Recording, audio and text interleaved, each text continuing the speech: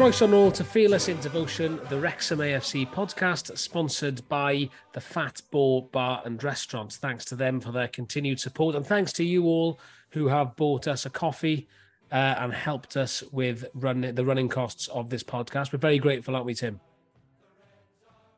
We are indeed. What are you swigging? You mid-drink? Swigging an alcohol-free Copperberg. God, that's tragic. Oh, well, you know, whatever. So why not? Reese, Yeah. all these coffees have kept us in caps. Yes. Let's address the cap in the room, or the four of them. And seeing as Wrexham have just played in America, this seems very fitting that we're all wearing caps, because we all know Americans love their caps, love their peaks. So yeah, for those of you listening, we are all four of us wearing baseball caps of different varieties, and we all look great. But yes, welcome to the podcast as ever. It's been a while, actually. It feels like it's been a while since we've done one of these. But we have a fantastic guest lined up for you today. I wouldn't try and be mysterious because it's probably going to be in the title of the podcast, right? But so you know who's coming, and it's and it's going to be great. Before then, though, let's talk. Let's talk through a couple of things that have happened the last couple of weeks. One is this bonkers 7-a-side competition. Andy, what you come to me for? Because I know you loved it. I didn't watch a single minute of it. I'll be absolutely honest, mate. Go to Tim. Let's change the title of this podcast and this entire thing. Andy's not fearless where his devotion counts. He's just confirmed it. Andy hates Lee Trundle. Tim, what did you think? You know what? I routinely ignored it because they announced it, didn't they? In like a sort of mini blaze of glory. Then it was shelved because of what was going on in our normal season. So it came around quite quick. And then the people like who were supposed to be playing, like Sean Pearson, weren't in it, and then so on and so forth. However, it was much more enjoyable than what I thought it was going to be. And yeah, it was good fun. Will it happen again? Very likely. We didn't win it, so Dave Jones out. Liam, I mean, I'm similar to Tim, actually. I kind of thought this sounds like a gimmick and sounds like it could be a disaster, really, in terms of not being that entertaining. But it was actually great to watch, wasn't it? I watched the highlights, and I was sort of following the clips on Twitter. It was quite some quite entertaining matches. Yeah, I got caught up in it, to be honest. Bit like everyone else, bit cynical, different crazy rules and things like that. And then first game, you end up in a situation where we're 2-0 down. Some people think the game's already over, which it wasn't. It went to target score time, which we all know very well. You have to reach the +1 of the team that's leading. And we come back and win 3-2. And inexplicably, Lee Trundle wades into a sea of Italians looking for a ruck. And all of a sudden, I'm in love with the tournament. Yeah, it was great fun. I wasn't quite ready for the full rigmarole of football yet. So this is just a nice little teaser in between. And it was good fun. And I think it would be good if we did do it again. And I think the main takeaways are Ruthers was actually made a couple of key assists from what I could tell, played well. So well done to Paul Rutherford, friend of the podcast, on his contribution out there. Dave Jones is still a baller, but I mean, 7-a-side, there is no one built for that more than Lee Trundle. He is that type of player that you do not want to be playing against on that kind of pitch. Up front, big, strong bloke. Unbelievable feat, and yeah, it was great to see him back in a Wrexham shirt. He's gone from shithouse to brick shithouse. Since Eisner, everybody said, "Oh, he's too fat." He's not fat, is he? No, he's just well built and well built. You know, he's in his 40s. He's in good nick. I think Lewis Lloyd stood out for me, and there's been people saying, "Oh, give George Boyd a contract." Not happening. But Lewis Lloyd's really good, and there's rumours he's going to tip up at Chester, which would be a crying shame. Do you mind if I wish everyone a happy Rising Week? It's a magical time of the year. I mean, I personally love singing my Rising Week carols, watching the Rising Week elves move a sponsor from the side of the shirt to the back of the shirt. I mean, I've thoroughly enjoyed it. It was everything I wanted and more. That was the highest I've ever risen when Vistaprint was moved on the shirts. I mean, obviously I'm taking the piss, but you know, these sort of things happen where you think you can announce loads of sponsors, and because they're dealing with multinational companies, sometimes things don't quite work out. I mean, I deal with a lot of sort of companies, even like stuff like McDonald's at work, and you think you've got everything signed off, and then at the last minute something will change. So I do have a bit of sympathy for him, I'll be honest. Andy, thank you for that insight into high-level, boardroom-level strategizing. I knew that we could depend on you for your, key insight there. You would. I am a young executive, Reese. That's what's on my card. Well, we should get Peter Moore back on just to have a 60-minute chat with Andy about how difficult it is to get these multinationals together. Well, I think Moore should interview me. No. I think the Vistaprint logo looks like it should do now, and not like the health warning that you get in a packet of fags, which is what it did look like previously. So, yeah, and a bit of a sneak preview to the shirt. It's a red Wrexham shirt. Yay. Tim, where have you seen this shirt? Come on. Well, there's been various screen grabs sent around of the supposed final 3 designs, and it's always difficult to really judge from a sort of grainy screenshot of a laptop to what it's actually like in the flesh. So I think they'll be decent. The white one, if the white one is bang on the money, is very, very decent. I don't want to. Yeah, I've seen them. I like the white one a lot. If that is true, yeah. I mean, let's just say it's the closest thing to a sash kit we've ever had. It's not a sash, but I don't want to say too much because I don't want them to drag me with the hot coals. But it looks really nice, and the black shirt is a black shirt. But I think apparently there's something sublimated into the kit. So they're all going to sell, aren't they? They're going to sell in their bucket loads. So they've got the supply and demand issue right this time. So great. Hopefully this week it'll be revealed. And also, grainy pictures, unconfirmed on social media, are almost always famously accurate too. So looking forward to seeing the finished product. What else can we talk about? Paul Mullin, FA Cup top scorer. Well done to him. Well deserved. Delighted for him. Hopefully next season as well. Did you see the fume on Twitter that people watching the FA Cup finals like, can't believe that rat-faced shitbag Mullins on my TV screen? Like people were going wild about it. It was hilarious. You know what? Specifically Chesterfield fans. I met him before the cup final. Went up to his hotel because he did a little bit for the fanzine and signed some posters. Two things. First time I met him in the flesh. 2 things. He's bigger than I thought. Is he? Right. Yeah. He's a quite tall. Yeah.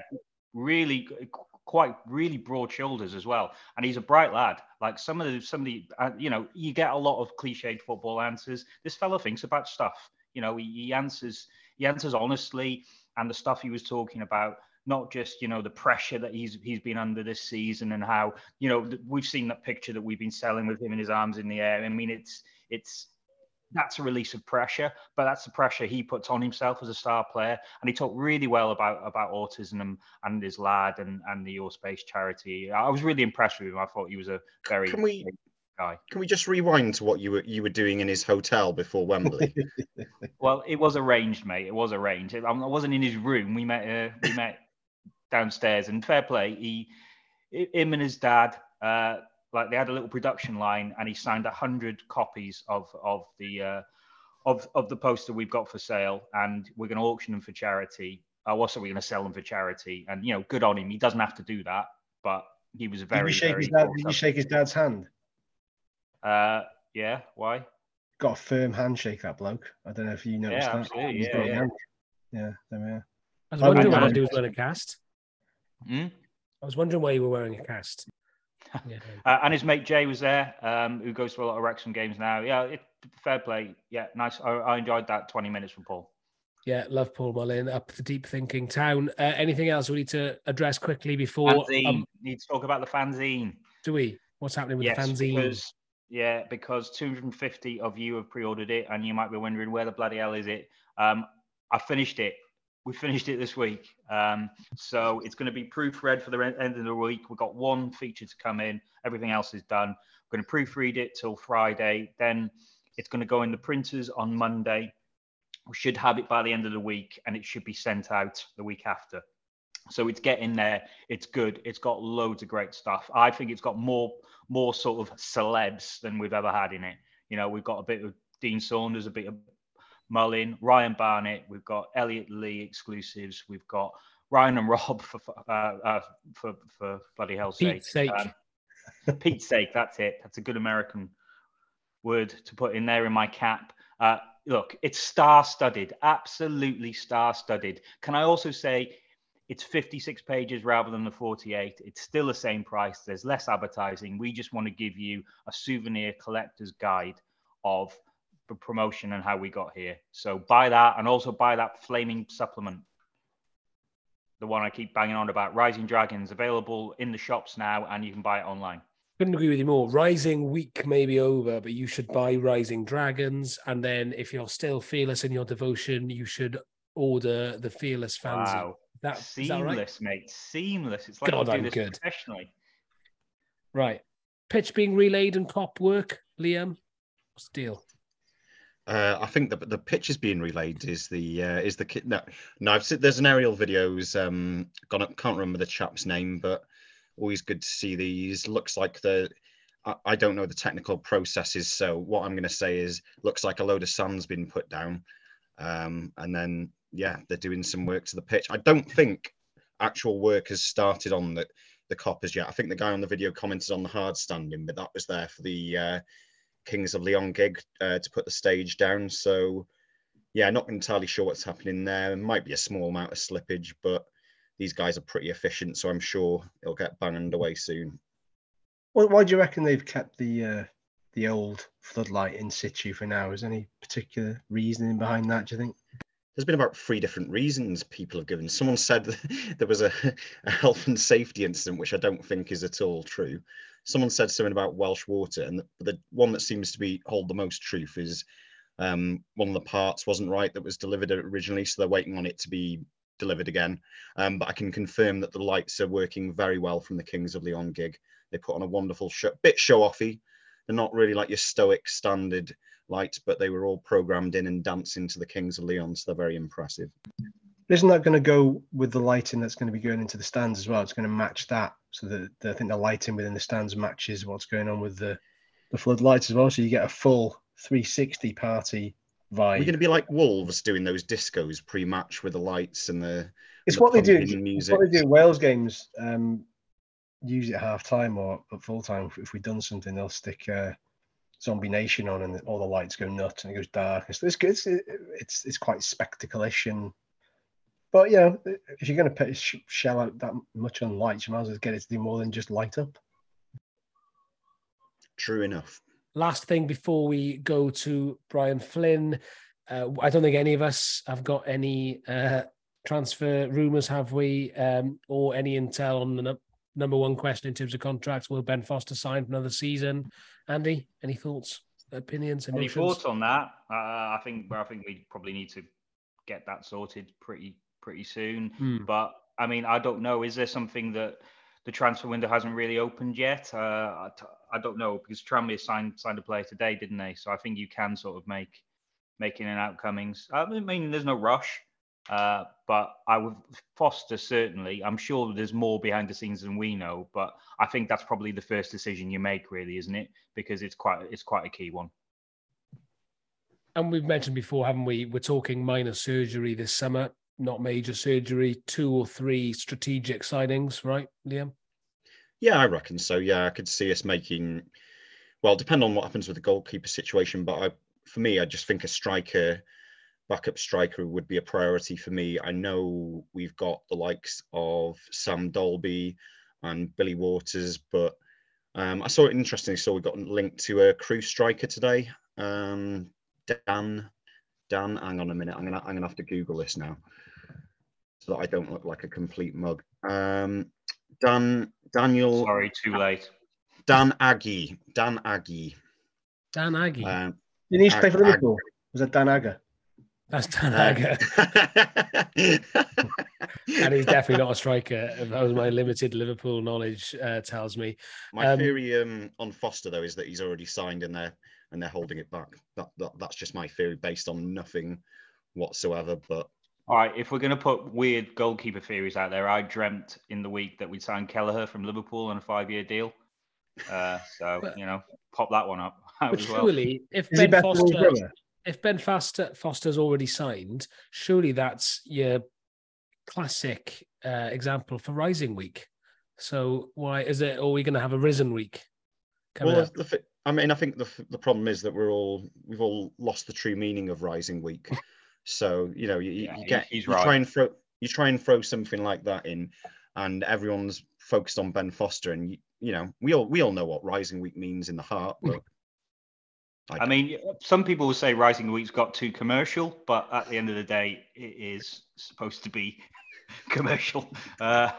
Please, whoever listens to this back, please can you tell us how many times Rising Week was said during this conversation? Because I imagine it was a fair few. We're not on commission for it, by the way, because none of us actually know what it was.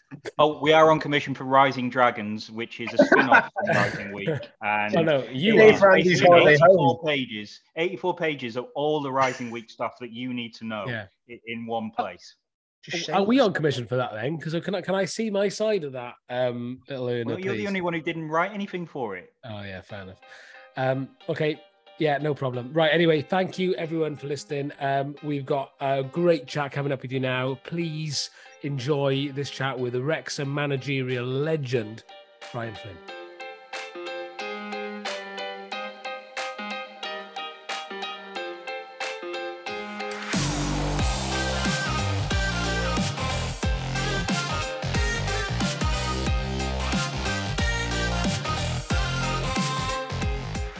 So many people have wanted him on the Fearless and Devotion podcast for so long, we had to oblige. Before the arrival of Ryan and Rob, Wrexham FC was epitomised by another two words, Brian and Flynn. He was so much more than a manager in a long association with Wrexham that began as a player and went on into legend. Under him, then Rob enjoyed the best spell any of us can remember, famed cup runs and of course that Arsenal win.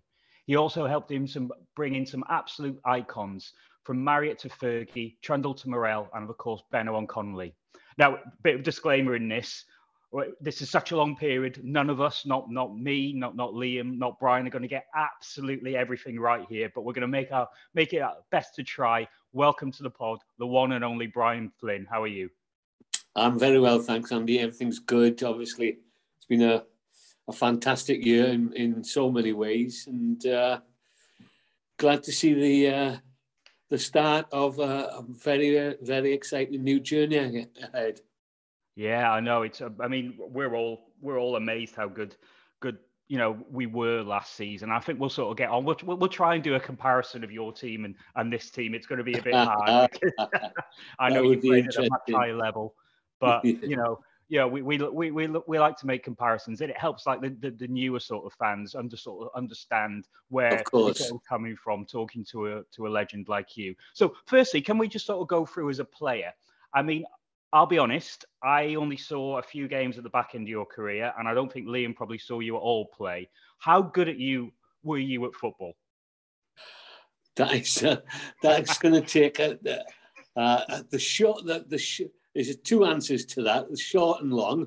Obviously, the short. I'll take the short, and one word: fantastic.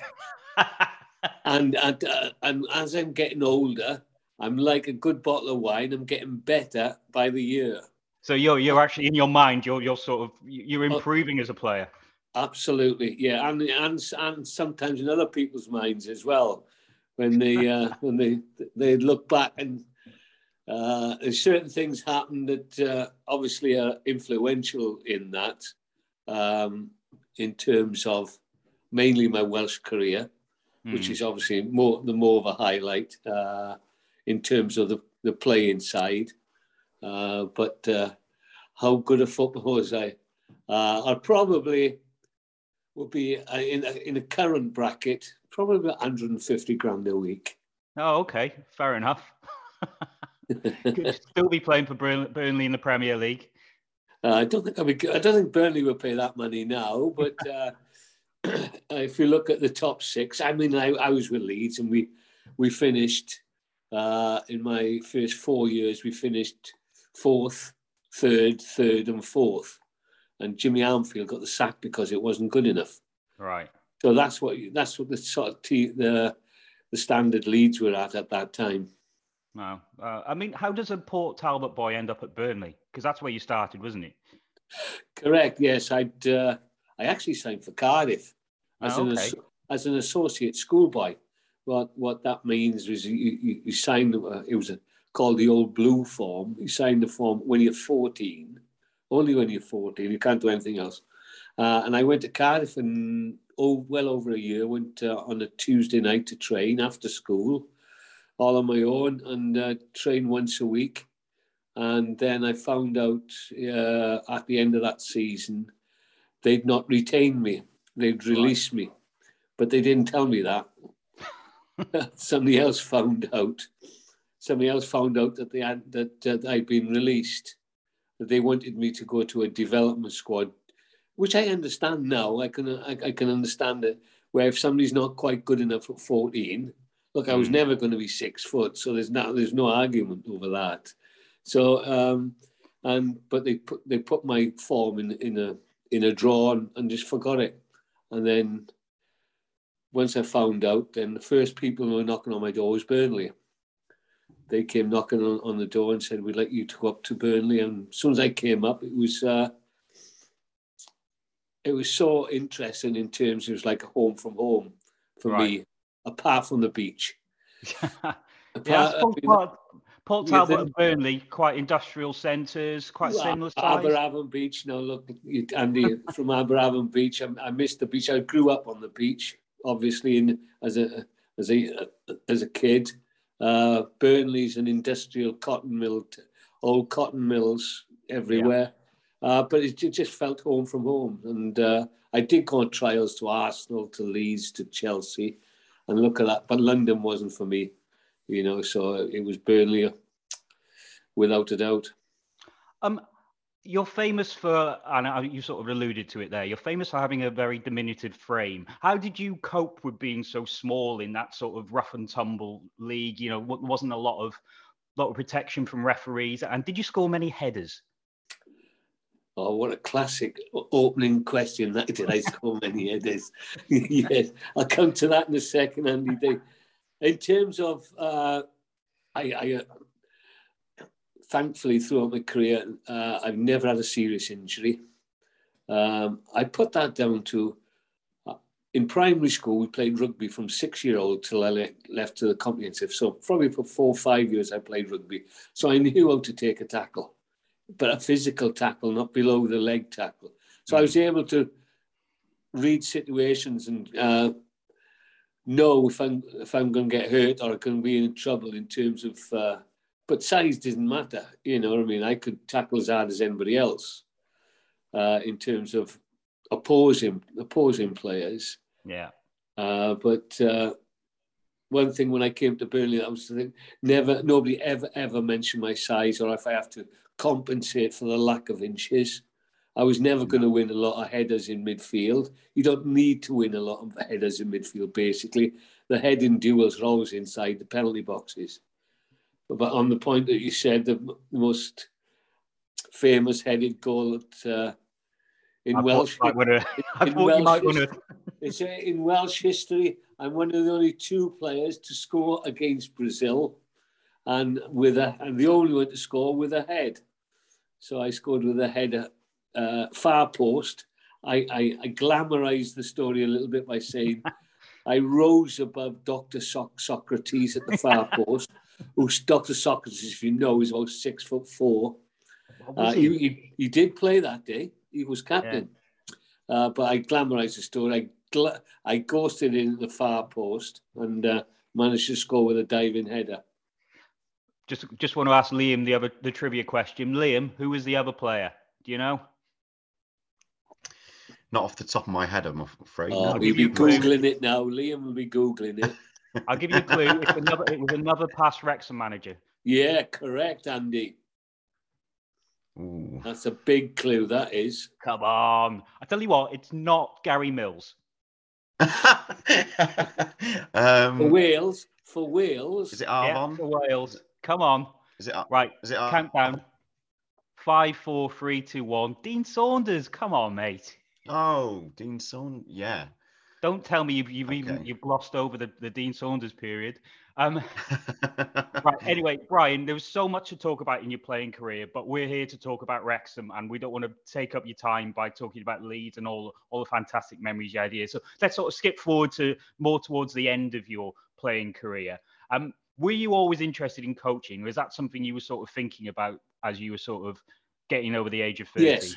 Yes, it was. I took my B license, which was done on a regional basis in the Northwest, which was over basically, it lasted 6 weeks, and it was every Sunday, or for a Sunday, all day Sunday. This was after playing on a Saturday as well. And I was committed that we played on a Saturday.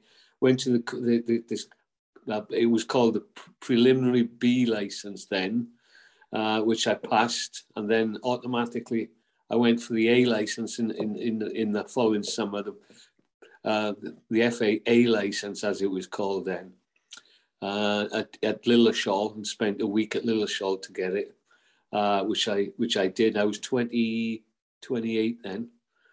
Okay, so pretty young. Yeah, but I thought, well, yeah, football it's a fantastic career, and I've got to admit, I was sliding down the ladder in terms of I left. The old question is, Andy, do you go back? I was at Leeds. Yeah. Things weren't going great at Leeds. I must admit, the team was struggling in the top division. I was a bit of a scapegoat looking back. Didn't realise at the time, but I decided to come back to Burnley. And the old adage, do you go back? Some people say never go back. I came back. It was okay for a year, and then unfortunately for Burnley, John Bond took over. Right. Okay. Unfortunately for Burnley, and my time at Burnley was soon over. And I went to Cardiff. I'll get down to Wrexham in a minute. So I went to Cardiff.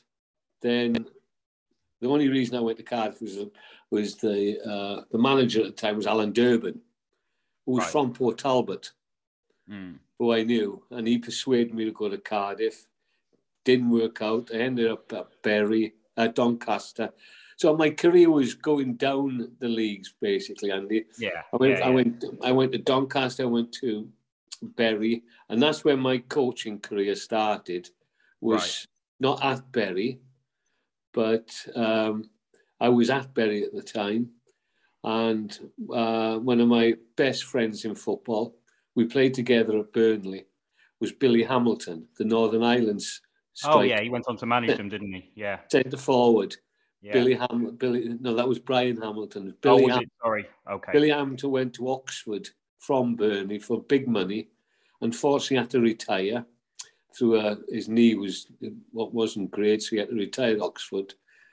And he got offered the manager's job at Limerick.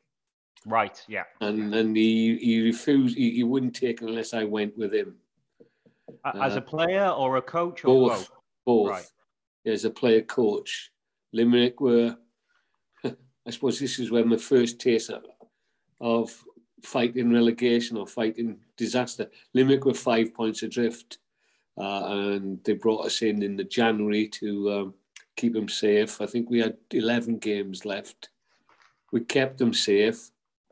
They stayed in the top division. At the end of the season, they sacked me. Oh, thanks.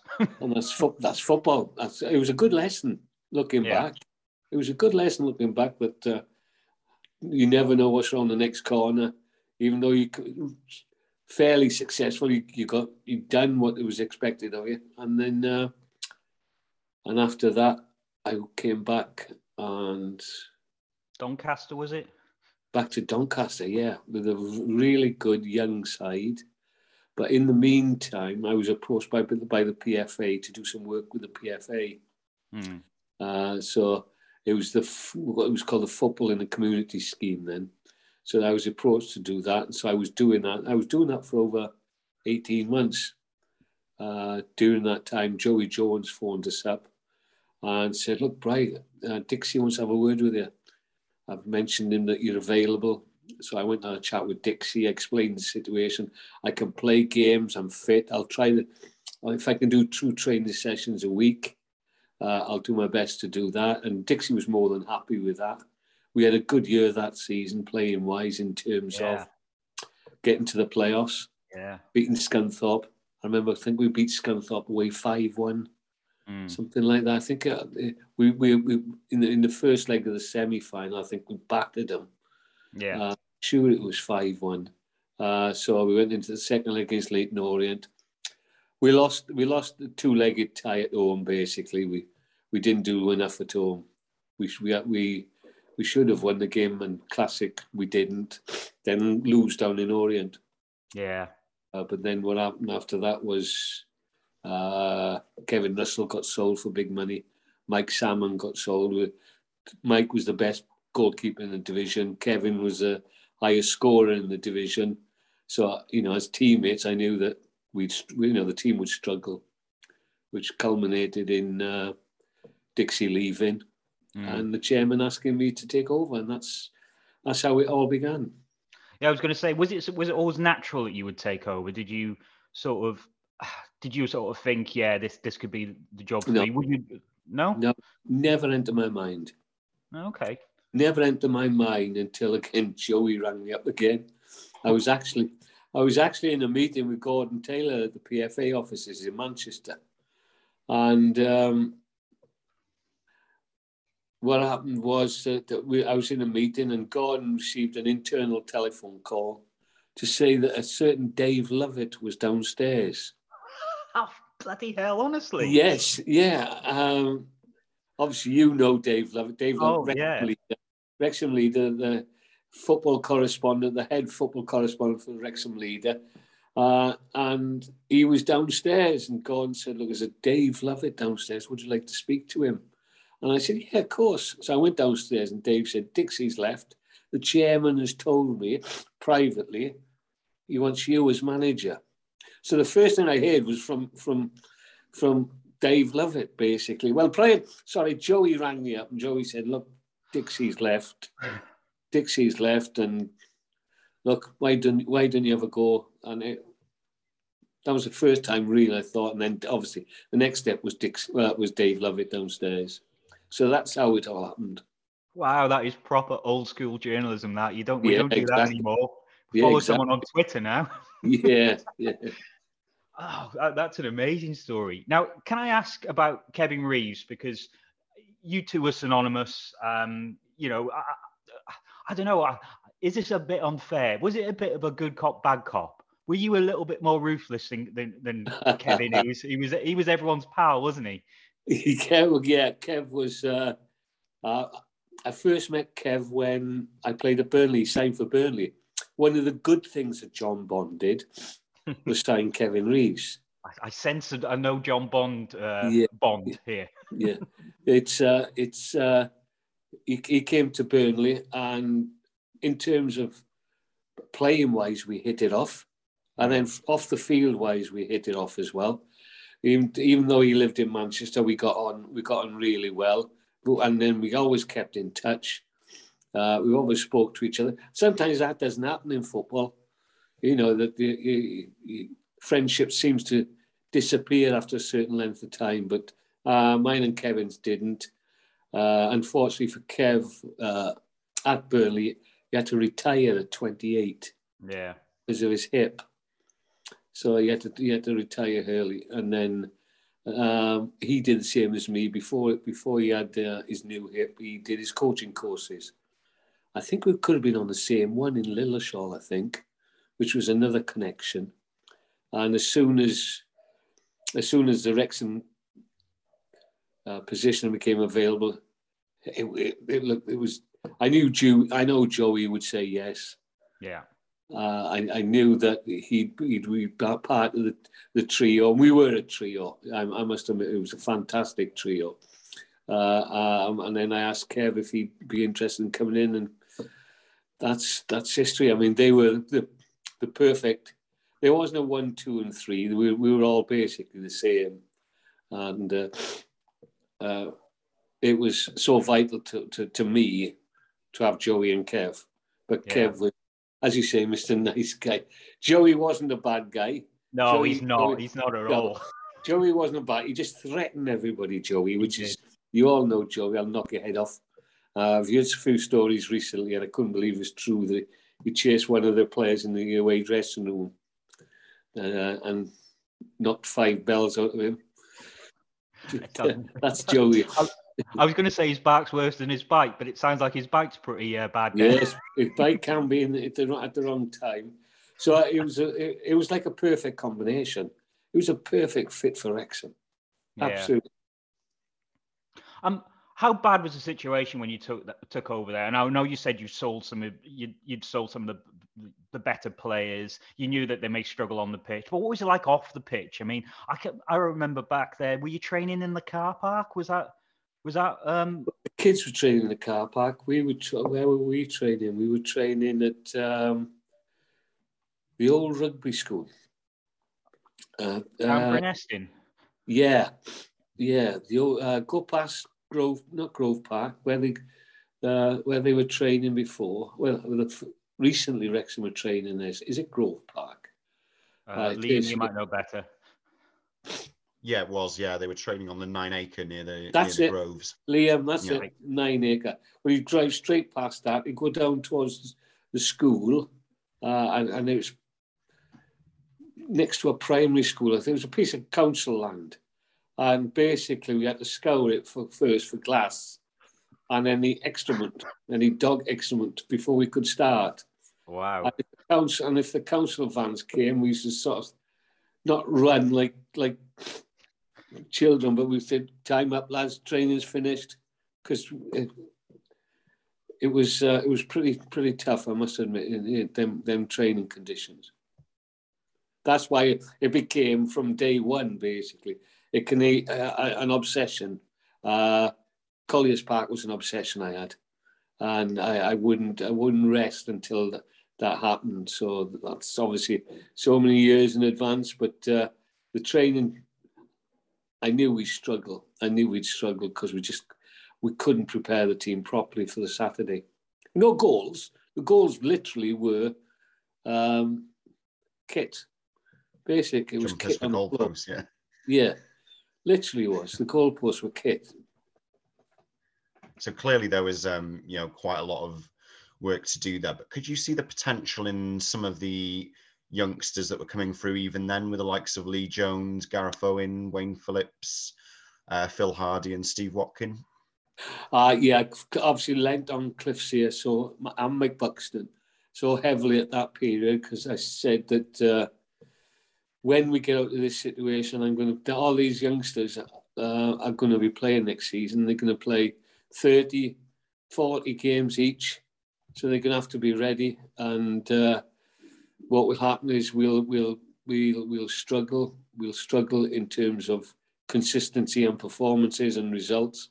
But one thing's for certain, the 2 years' time, and that's the way I had to look at 2 years in advance. But in 2 years' time, they'll be perfect for a really strong promotional push. And the chairman believed me when I told him the plan. Obviously backed me and believed me, and that's exactly what happened. Yeah, that's what I was actually going to come on to, is your relationship with Price Griffiths. Was he the perfect chairman to have at that particular time? For a first chairman, he was unbelievable. Yeah, the biggest compliment you can have. He just said, "Get on with the job. If you need me, you know where I am." Basically, that's it. I had very little contact with him day to day. Well, none day to day. I might have a chat with him on a Friday prior to the game and give him an update on what's going on. If it was an away match, what time's the coach leaving? Just general things like that. And it was like a perfect relationship. Yeah.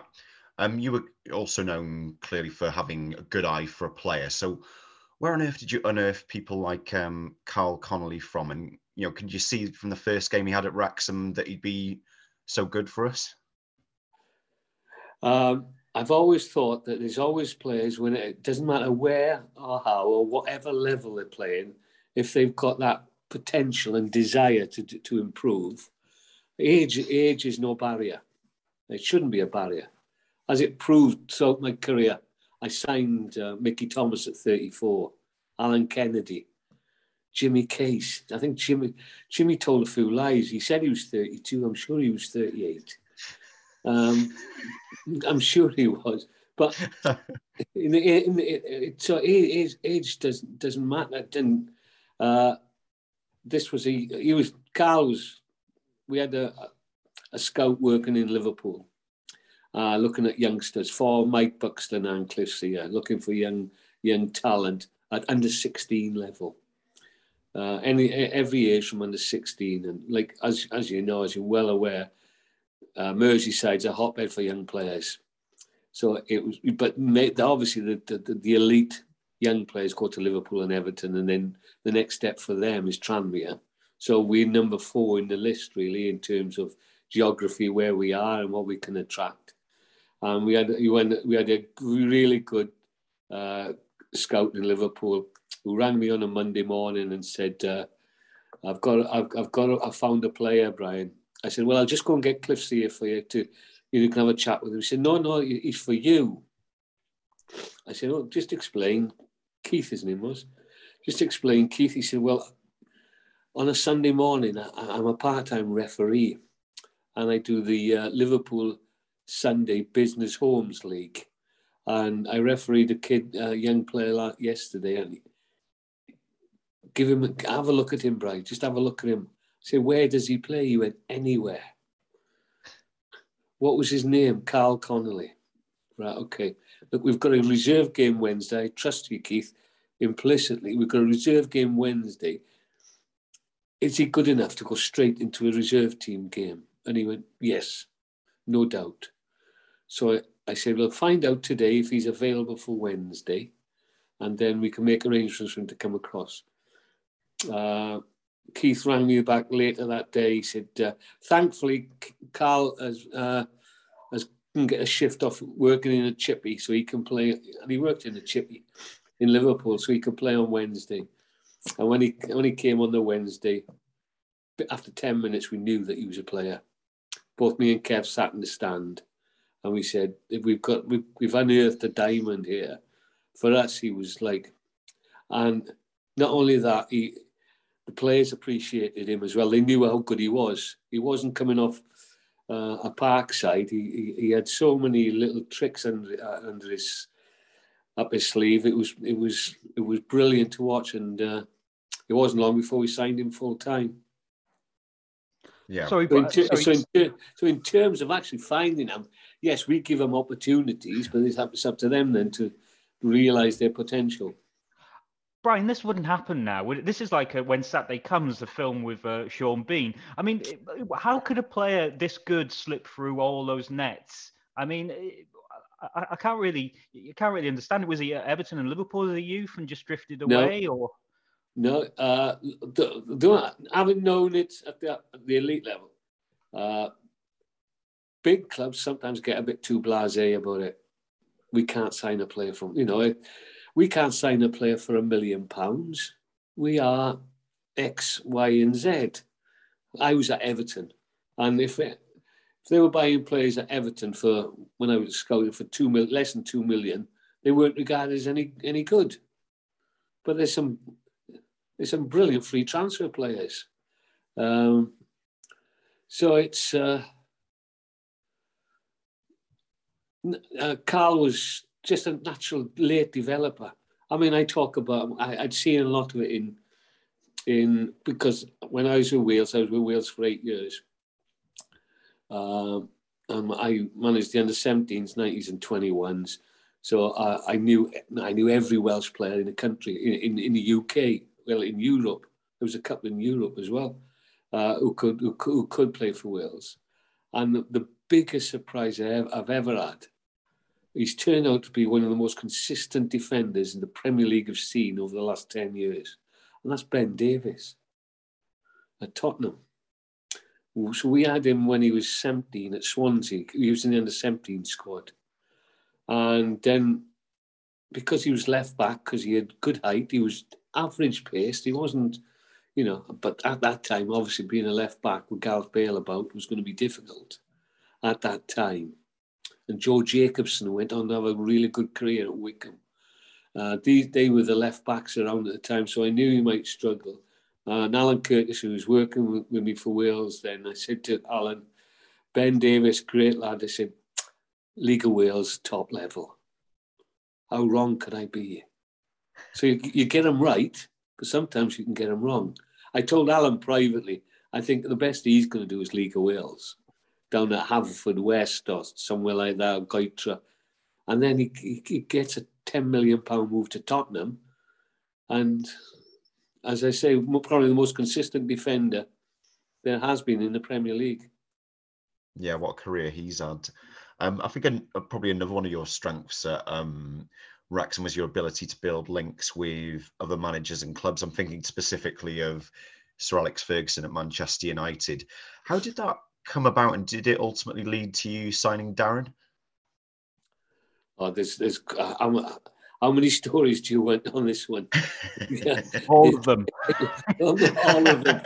First of all, in terms of Sir Alex, as he wasn't then, because I live in Burnley, and because I knew that the development of young players at Wrexham was going to be the key to any success we're going to have.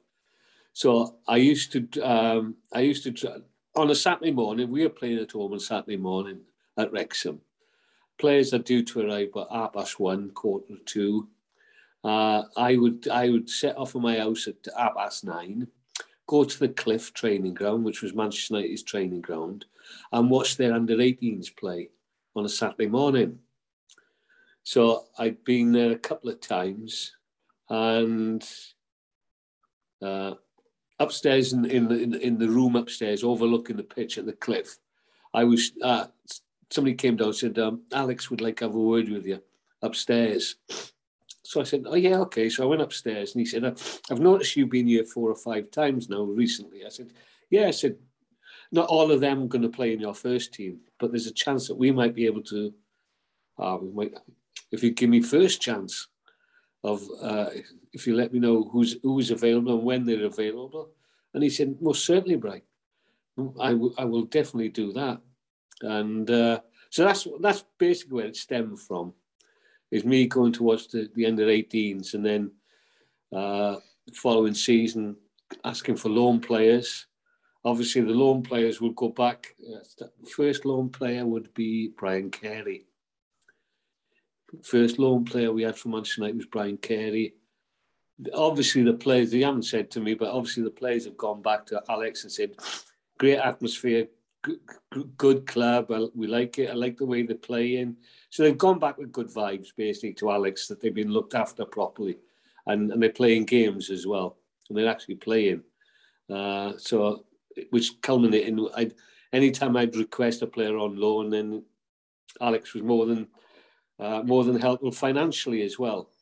You know, financially, the United, because obviously they were earning a lot more than our players were earning. So at that time, you could do deals with, in terms of you pay 50% or even 25% in some cases. So it was good financially for us as well. But the players they had gave them good experience. So that's where it stemmed from in terms of Sir Alex. And then we drew them in. We drew them in the Cup Winners' Cup, wasn't it? Cup, wasn't it? Yeah. Well, prior to that, was we played Lyngby.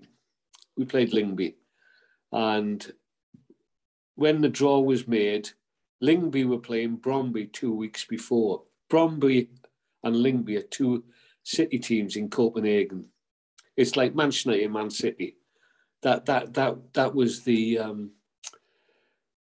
rivalry then. So I went over to Copenhagen to watch the game, obviously to look at Lyngby.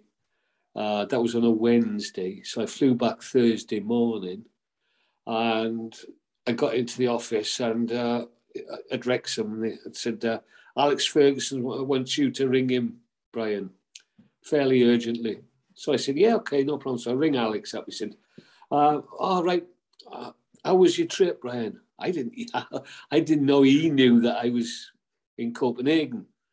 So how was your trip? I said, it went really well. Lyngby are a good side. I don't think we'll have much chance against them, but we'll do our best.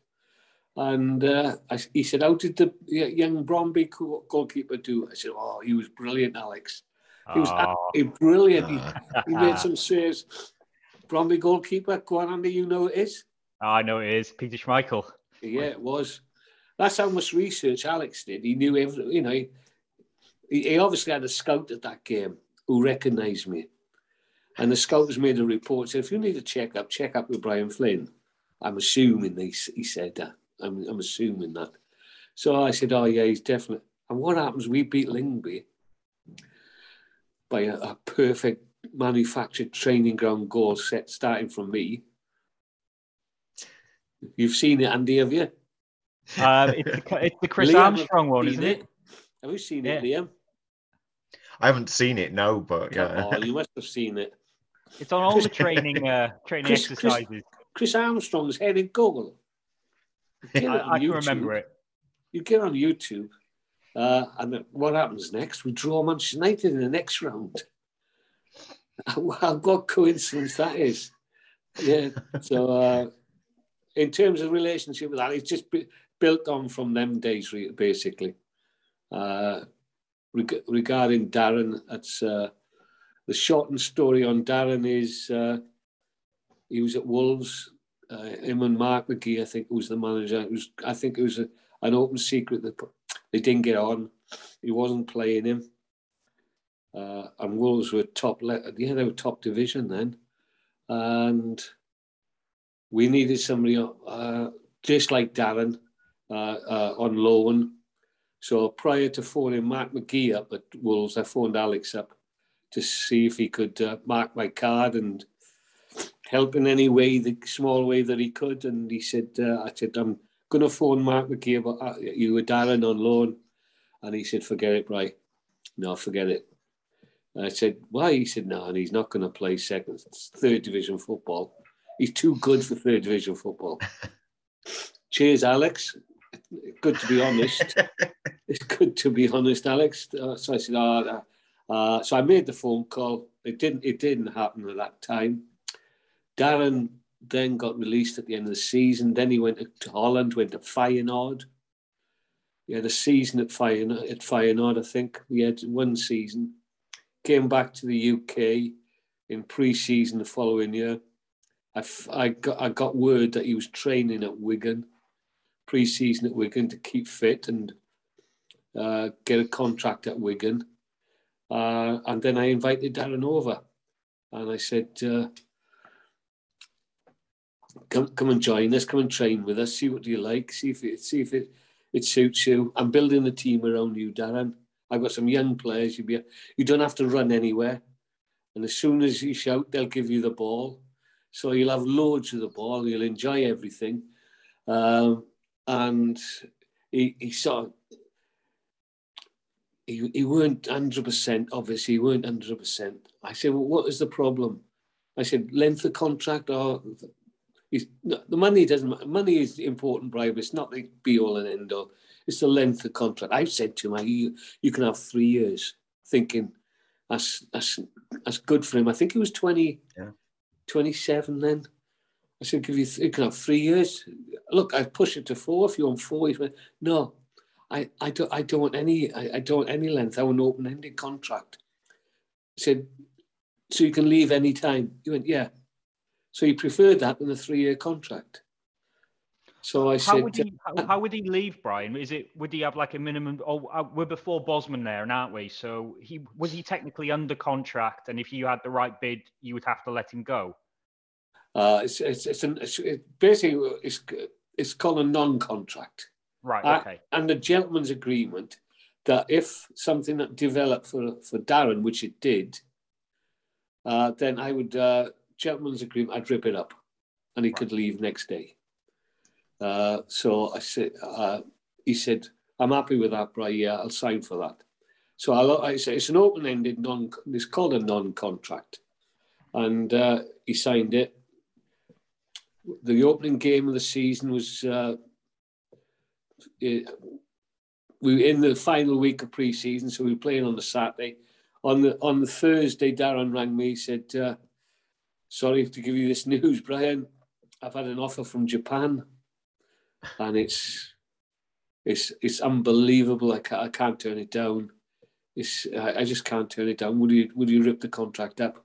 Will you get my international release from the Football Association of Wales, which you had to get international clearance when you play for Wrexham. I'm going to Japan on Sunday to sort the contract out. So I don't really want to play Saturday and travel out Sunday. So Darren's not a problem. Good luck. Good luck. I said. He said, thanks very much, and I hope we meet up again soon. And so that was it. I thought, we've lost him. And then Sunday morning, he rings me, and he said, can I come back in on Monday? The team that he had signed for had been beaten 5-0 on that Saturday, and they sacked the manager. Wow. So the deal was off. What a sliding doors moment. Yeah, the deal was off. He said, can I come back training Monday? Have you done the clearance? I said, don't worry about the clearance and the contract.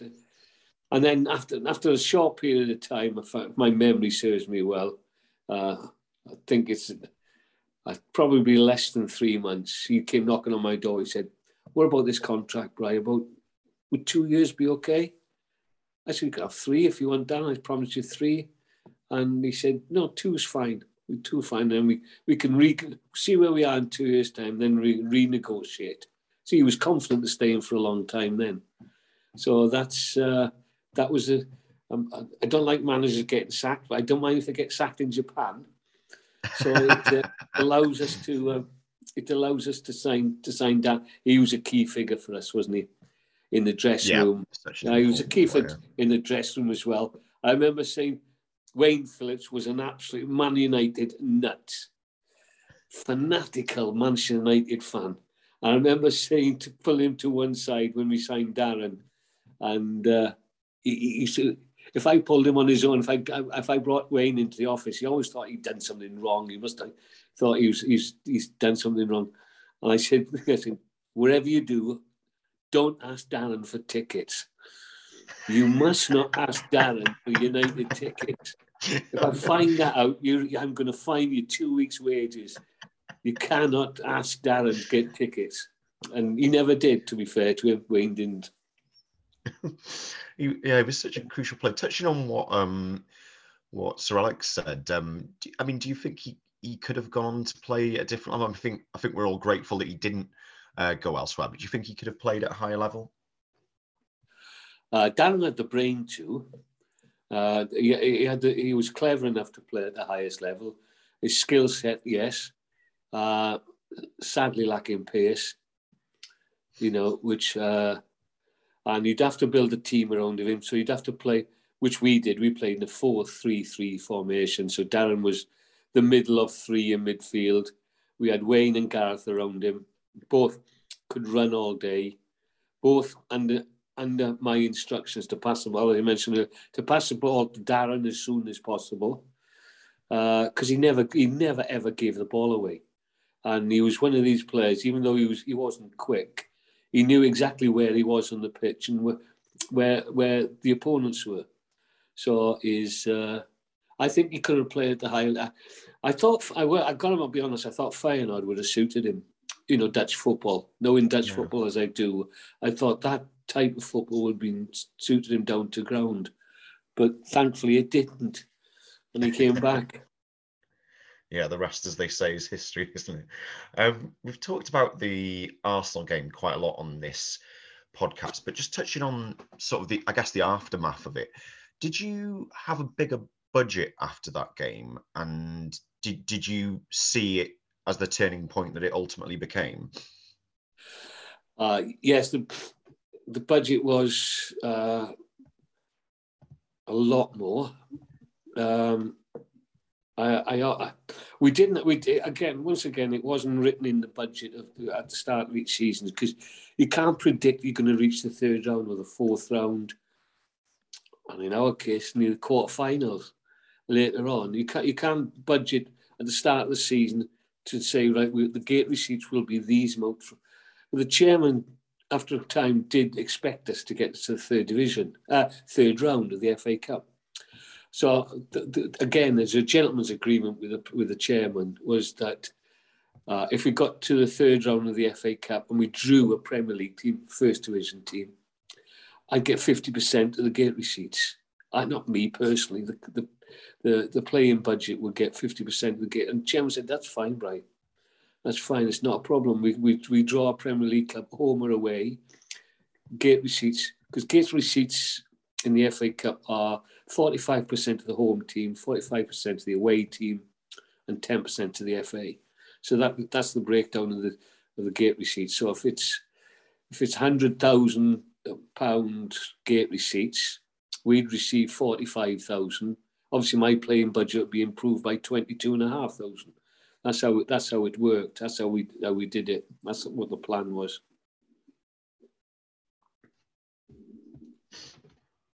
Sorry, did you want right?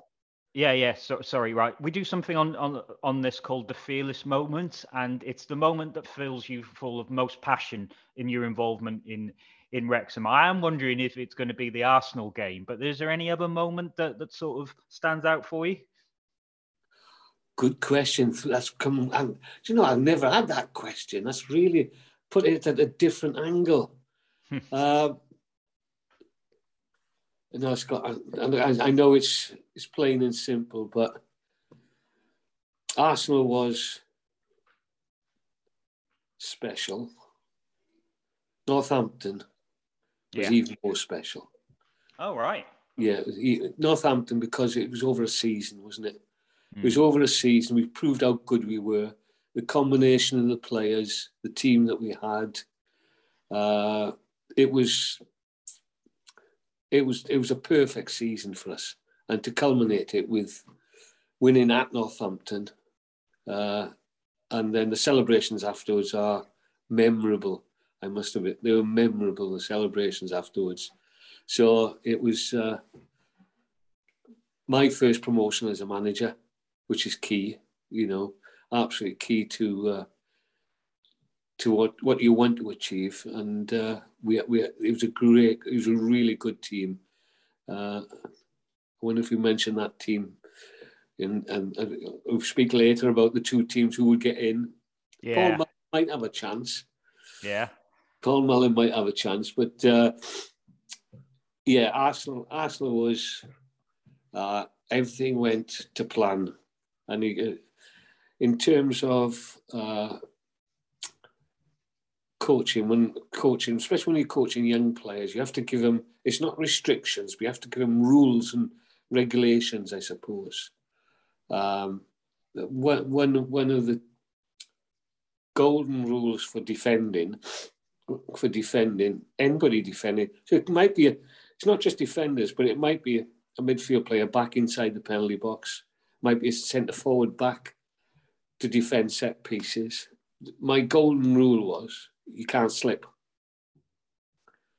The reason you slip is not a greasy pitch.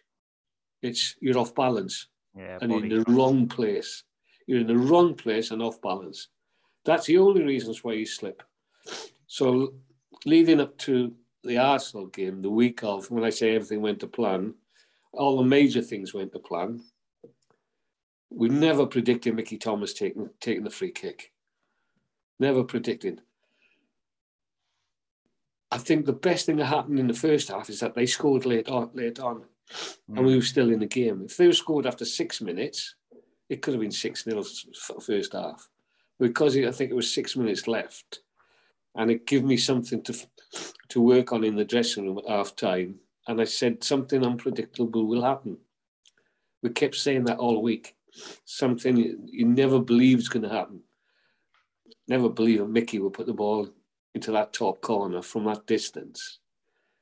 And you never believe that the best defender in Europe at that time, England captain, slips in the penalty box for Steve Watkin to score the winner. So it was written for us that we'd win that game. Yeah. I mean, it's probably the most iconic match I can remember. I mean, I'm hopefully we'll challenge that at some point in the future, but there's nothing close to it. at the moment. It's Ronnie Radford era, isn't it? Hereford, Yeah. Newcastle. Yeah. Two of the circumstances are surrounded. We were 92nd the previous season. They were champions. Mm. Hereford were bottom league, weren't they? Newcastle were flying top league. So ours was more dramatic than that, really. But it was the type of goal that Ronnie Radford scored on that pitch, wasn't it? The heavy pitch, to fire it in. I mean, you must have played with Mickey at Wales level. Was he a free kick taker? No. Was he your set play guy? No, he's never taken a free kick all season.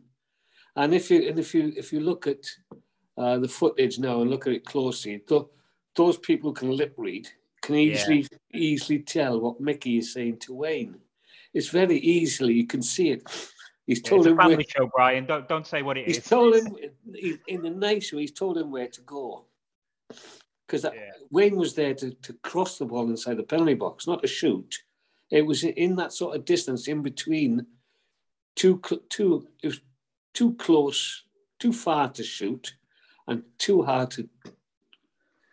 close to chip it into the box. We'd set something up. He was going to set up a cross to go into the penalty box, and Mickey decided, I'm going to beat England's #1 goalkeeper into the stanchion of the top corner, get the ball within 6 inches. Unbelievable. I can see it now. I can see it every time I close my eyes. I'll call this the golden period, right? This is we've got Arsenal out of the way. You've had a little bit more money. You've been able to sort of change things, on the field and off it a little bit. Is there you were famed for your youth system? Is there any particular player that came through that you particularly pleased you due to where you brought them to, or the the sort of level they had in the game? The classic one is, and we knew straight away when he came in, was Brian Hughes. Right. He had the potential, he had the talent, he had the desire, and he ended up having a very good career, a very good top level career with some good clubs. Birmingham, obviously, Charlton he went to. He had a good spell at Charlton. We weren't surprised by him. We knew how good he was. But Trevor Francis at Birmingham was desperate to sign him. Absolutely desperate to sign him. And I managed to hold him off until we went out to the Cup at Chesterfield. And as soon as that happened, then he was on the phone. Because I told Trevor Francis he's going nowhere until the FA Cup is over. Our adventure in the FA Cup is over. And when we lost to Chesterfield, he was the first person on the phone, Trevor, and signed him within a couple of days. And that's how it was. Right. The one who disappointed me more, if I thought would do, but was Gareth Owen. Oh. I thought Gareth would go on to bigger and better things, but without being tough, he didn't have the desire. He didn't have that inner edge, that real edge you got to have to play at a top level. Yeah, we had Gareth on. We asked him the same thing. He always looks back at his career. He's fondly. He thinks he really enjoyed what he did. But you think he could have gone on another couple of steps. I mean, he never played for Wales, did he? No, absolutely. Yeah, he didn't do enough to play for Wales. Yeah, he was. He let others.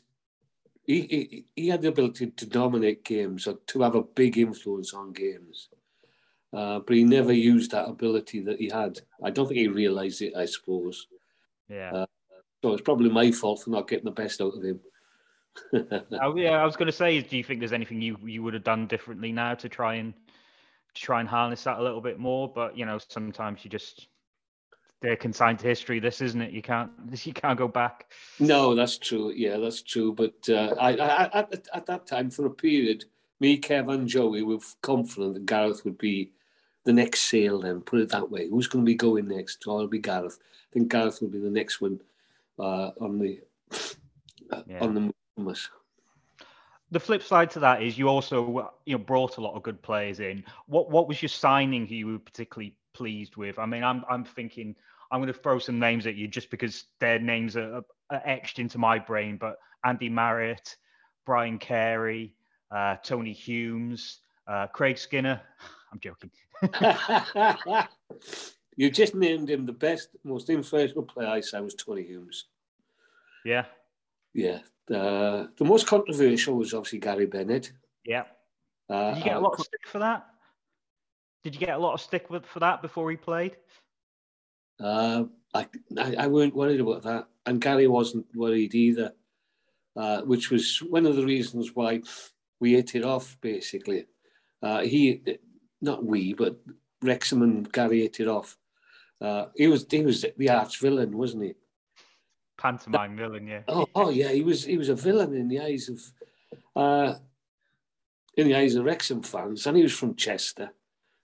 Again, Joey was a major influence on this. Joey was the one who instigated it, who got the meeting together, which he came to the office, and I asked Gary to come to the Isle of Man with us to play in a tournament.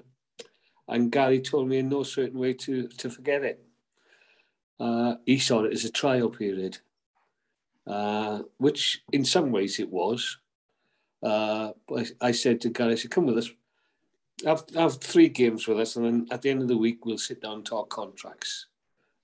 He said, well, let's do it now. Let's talk contracts now and sort it out now, rather than go to the Isle of Man. I said, no, I will do it after the Isle of Man. So I was a bit stubborn, which you have to be at certain times. And he just walked out of the room. We went to the Isle of Man, played 3 games, didn't score a goal. And Joey said on our return, he said, give Benno another chance, give Gary another chance, see if he can sort it out with him. We need him, right? We need that type of player. And that's Joey spotted. I took all the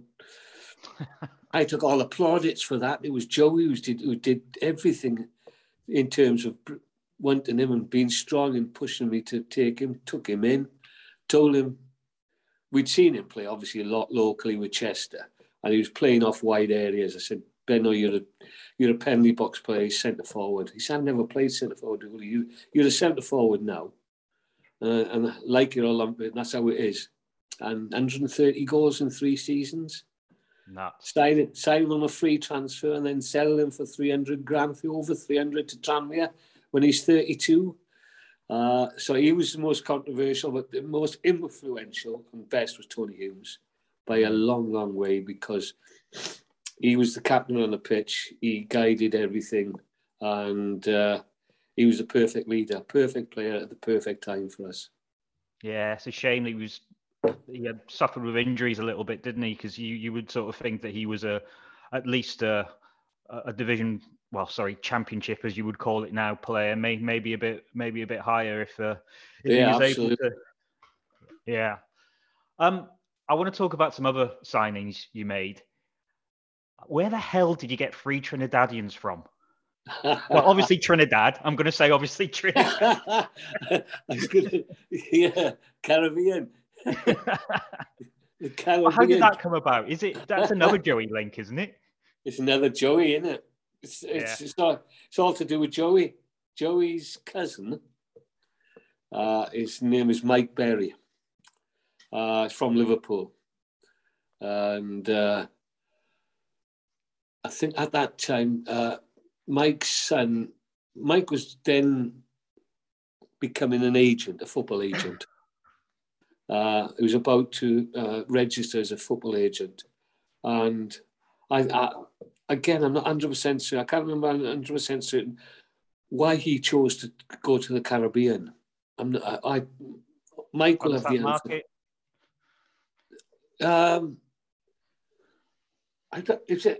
It's not a British colony, is it? To Trinidad and Tobago.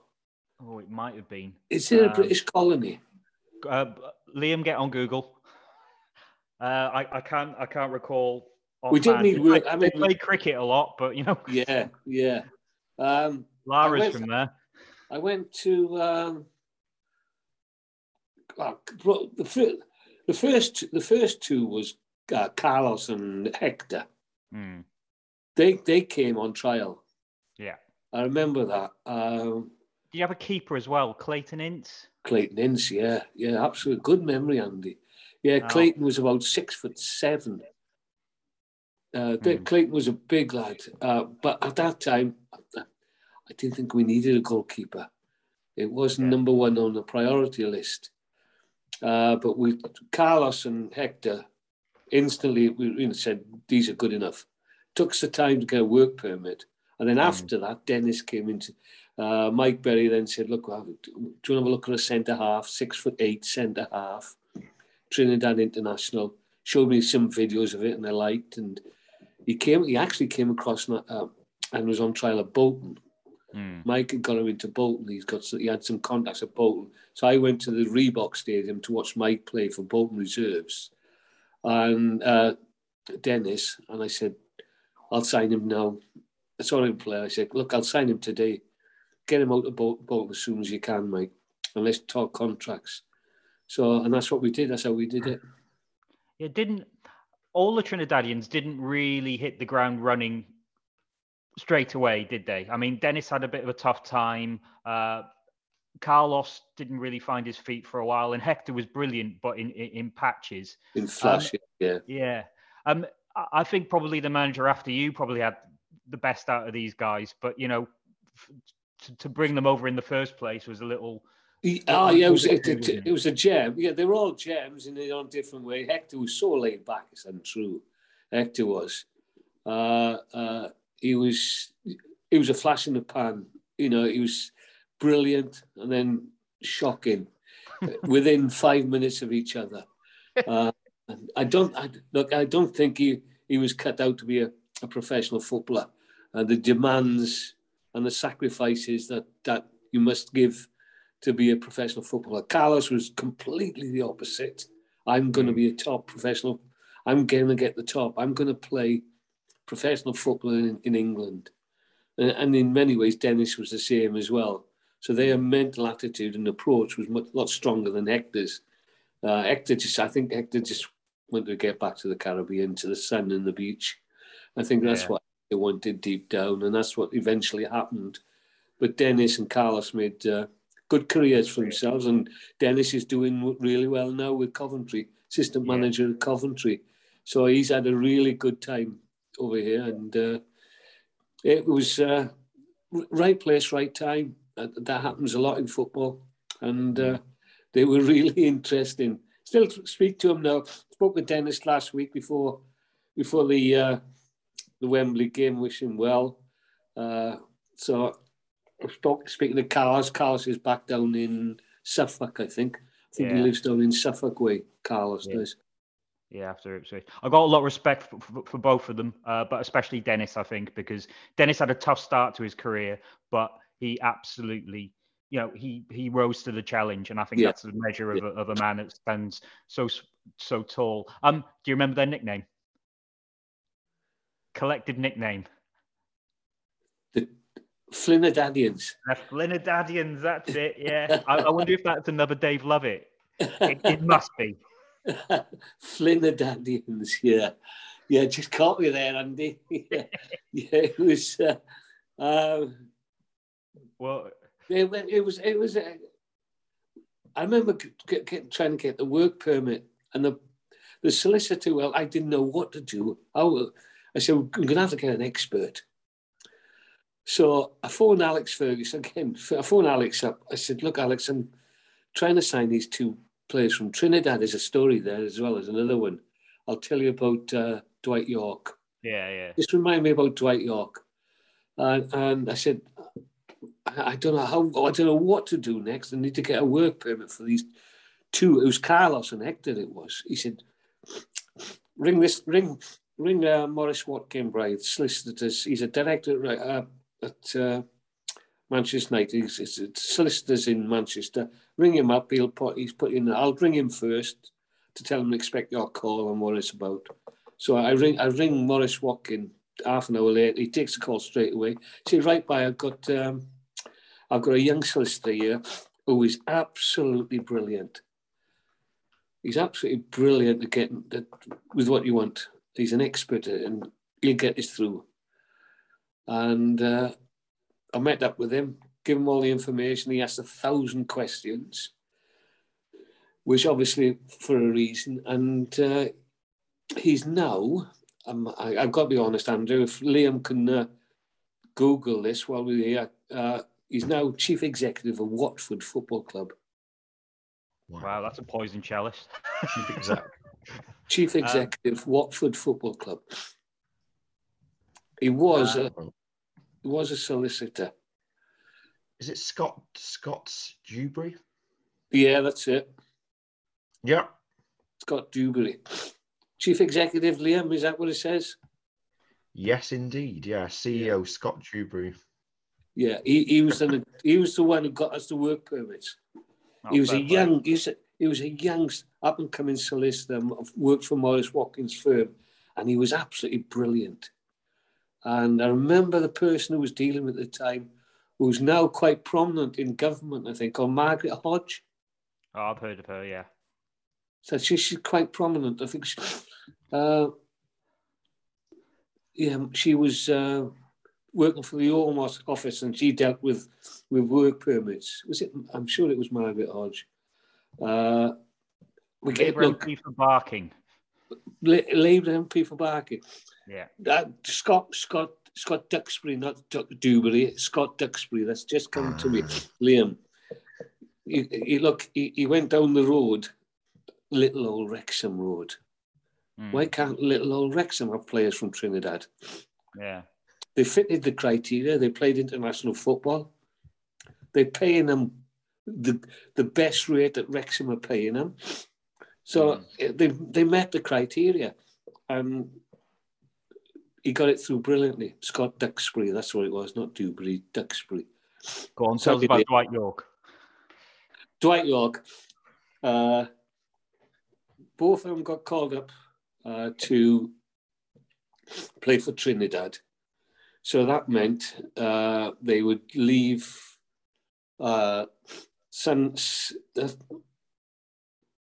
they were playing Wednesday. That's right. So they'd leave Sunday morning for Trinidad and then fly back on the... They could get a flight back on the Wednesday night after the game. If the game was a 3 o'clock kickoff on Wednesday, which it was, they could get a direct flight back to Manchester, which would be about 7 o'clock from Trinidad. There was a problem getting from the ground to the airport in time, to get the plane in time, because finish at 5 o'clock. Yeah. Debrief with the manager, shower, change. That's 6 o'clock. You won't get to the airport through the traffic. Check in time. Check in is 6:30 or whatever it is. So you'd miss the flight on the Wednesday. That means you're flying Thursday, taking all day to fly back to think. You come into training on Friday. You're not in the best shape to play Saturday. Yeah. That was the thing. But I found out after speaking with Alex, Dwight York, United had put a helicopter on it outside to take him from the match, 5:15, helicopter, flight to the airport, into the airport at 6:15 by chopper, probably less time than that. In the 6:15, 7 o'clock flight, back in Manchester that night, in his own bed, back in Wrexham, in his own mind. It might be 1 or 2 o'clock in the morning, but it was still you're back in, Thursday morning, Carlos and Hector didn't arrive for training. Didn't appear. They've obviously missed the flight. For whatever reason, they've missed the flight from Trinidad. So they come in Friday morning. Carlos cannot tell lies. He cannot tell lies. It's just not in his makeup to tell a lie. He could tell. When you get to know him, he just couldn't tell a lie. Hector could. Hector could lie all day and you'd believe him. But Carlos couldn't tell a lie. So we got them together. I said, well, what happened? He said, we missed the flight. I said, I know you missed the flight. How did you miss the flight? He said, no, the traffic, right. There's no traffic in the air with the helicopter. Did you get the helicopter? I went, yeah. So what happened? I prefer not to say, Bri. So I left it at that. I said, okay, I left it at that. So next day, Carlos knocks on my door, comes and said, I need to tell you, Bri. This is how honest he was. I weren't going to push him. He said, will you not tell Alex? I said, what do you mean? He said, don't tell Alex what happened. I said, I can't promise I won't, but I know what you're saying. I said, well, tell me what happened. So the two of them, Carlos and Hector, jumped in the helicopter with Dwight. And they're just rising, just hovering above the ground. And Dwight says to the pilot, head straight for Tobago, because he lives on Tobago. He's got a mansion on Tobago, which is next. It's like Anglesey in North Wales. Literally, but not as close as that. But it's the island, Nick. Trinidad and Tobago, isn't it? Yeah. Take me home to Tobago. And the pilot said, no, I'm going to take you to the airport. Dwight said, no, Tobago. So they went to Tobago and stayed with him in his mansion. I think he must have had a party for certain time. I think they might. So I said, I can't promise I'm not telling Alex. And not long after Alex rang me up, he said, sorry, Brian, about what happened. He apologised. He was letting my lads fly with free of charge. Yeah. He said, sorry about what happened, Brian. I said, well, he said, you know what happened, didn't you? Dwight said detour to Tobago. He knew. Alex knew what Dwight was like. He knew that Dwight was, first time. Fast one. So that's what happened with Dwight York and the internationals. Oh, you can't get the staff now. You can't even get a lift. Right, another player I want to mention. I just want to make sure in my mind it was definitely under your spell and not Dennis's spell. Do you remember a player called Imad Buanane? Yeah, me. Is it you? Yeah. Can you tell me what the hell was happening there? Because it was from the sublime to the ridiculous, often in the same run. He was nuts, wasn't he? There was a young French agent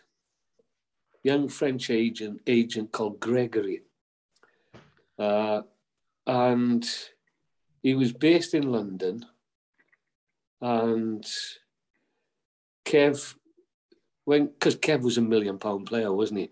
Yeah. He signed so he had an agent. Kev had an agent. No, he wasn't working for him when he was. He was only working for him when he was a player. Anyway, this Kev's agent said to Kev, we've got a young player here. He's a bit different. Will you have a look at him? We said yes. There's no problem. If it's a recommendation, we've got. In fact, we had do we have a pre-season game against Manchester United? I think we did. Yeah. He played in what? I think he played in that game. Brought him in and played. He was sensational. 6'2", left-footed, quick, left back. I thought it's just what we needed. Imad Buanane. That's it. Yeah. Yeah, and we signed him, and he wasn't. It was a flash again, a flash in the pan, really. Yeah, but that was me. I don't know if Dennis got the legacy of that. Possibly. No, I don't think he was about for a while, Imad. I don't. I mean, he's seared on all our minds, but I reckon he probably only played about 11 games. Yeah, but yeah. Everyone remembers him. He used to take the ball. He used to fly up the wing, hit the post. He always hit the post. He never scored. Always hit the post, and then leave a big hole at the back, which he would sort of like wander into after about 10 minutes. That's Imad. Yeah, no doubt about that. How are you doing for time, Brian? What time is it? It's 10:40. Oh, bloody hell, we're going hour and 40. I know. Should we aim to get this wrapped up in the next 20 minutes? Okay. Yeah. Okay, right. I'm going to go through things a little bit. My last question before I hand back to Liam. Who do you blame for Chesterfield? There's two culprits, two sort of people who... Goalkeeper bottled it. Yeah. Goalkeeper absolutely bottled it. Oh, right. And poor Darren took the bulk of the harsh criticism. He should have easily controlled that situation. He bottled it. I have no doubt. I wasn't expecting you to be so forthright, but there you go. Well, you asked me the question. No, Look, Derren was a little. He was dynamite, Derren, and he was like tough and he was a farmer, brought up on a farm. You know, West Wales, down from West Wales, and he was tough as anything, not afraid to do anything. He would never have bottled it, Derren. No. He knew that ball was his, but it was Andy's. The ball was Andy's. He should have totally controlled the situation. Fair enough. Yeah, I asked the question. You did not sugarcoat the answer. Liam, over to you. So just coming towards your the end of your time now at Wrexham, can you put a finger on what went wrong towards the end, and were there any sort of hard feelings from your perspective? No, none whatsoever. Absolutely none. It was the story behind the real story behind it is that the previous season we finished 6th or 7th, close, challenging for playoffs, which was probably our second or third time up in that position in the division. I just felt we needed. I asked the chairman. I went for a meeting with the chairman privately and just said, "Look, is there any way possible that we can invest £500,000 into the team? We'll get promotion. That money will come back 10 times. We get promotion, and the players we're looking at and what we're going to do. Is there any possibility where you can raise £500,000?" Knowing obviously that would have to come from the board and have to come as guarantees. And the chairman said, "I'll put it to the board and we'll have a show of hands." Went to the board meeting and the show of hands were 6 board members. Kept their hands down, and chairman put his hands up on his own. So in effect, the money was not there. So I had 1 year left on my contract. I then said that I'm not going to renew my contract. This was after 12 years, by the way. It's going to be 12 years. I don't intend to renew my contract. I said I want a break from football management. I just wanted to do something different, but that was just an excuse, I would say. So I'd sort of hinted that I was going to be leaving anyway at the end of the season. But I stress I didn't want to make that public. But when the results started to go, and was it 5 at Tranmere? We lost 5 at Tranmere. Yeah. We called it a day. At that time, prior to that, I missed. Prior to that, chairman hadn't been well, I must admit. He was going through a bit of ill health. So he wasn't in total control at that time. I can say that. I can honestly say that.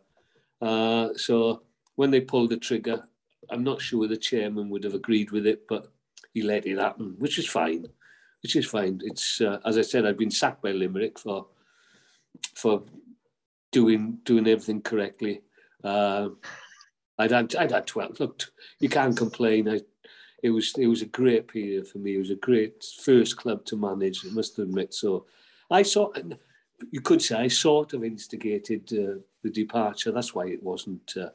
That's why it was so amicable. Yeah, and could you just remind me, had the takeover happened when you left, or was that afterwards? Afterwards. Yeah. After I left, yeah. So you didn't get to have any dealings with the infamous Mr. Hamilton and co there? None whatsoever. No, none Probably for the best. I hear the stories are whether they're infamous. The stories, aren't they? They all turn out to be correct. You know, there was there's been some disasters, isn't it, in terms of owners at Wrexham? Absolutely disaster. Which is complete another story.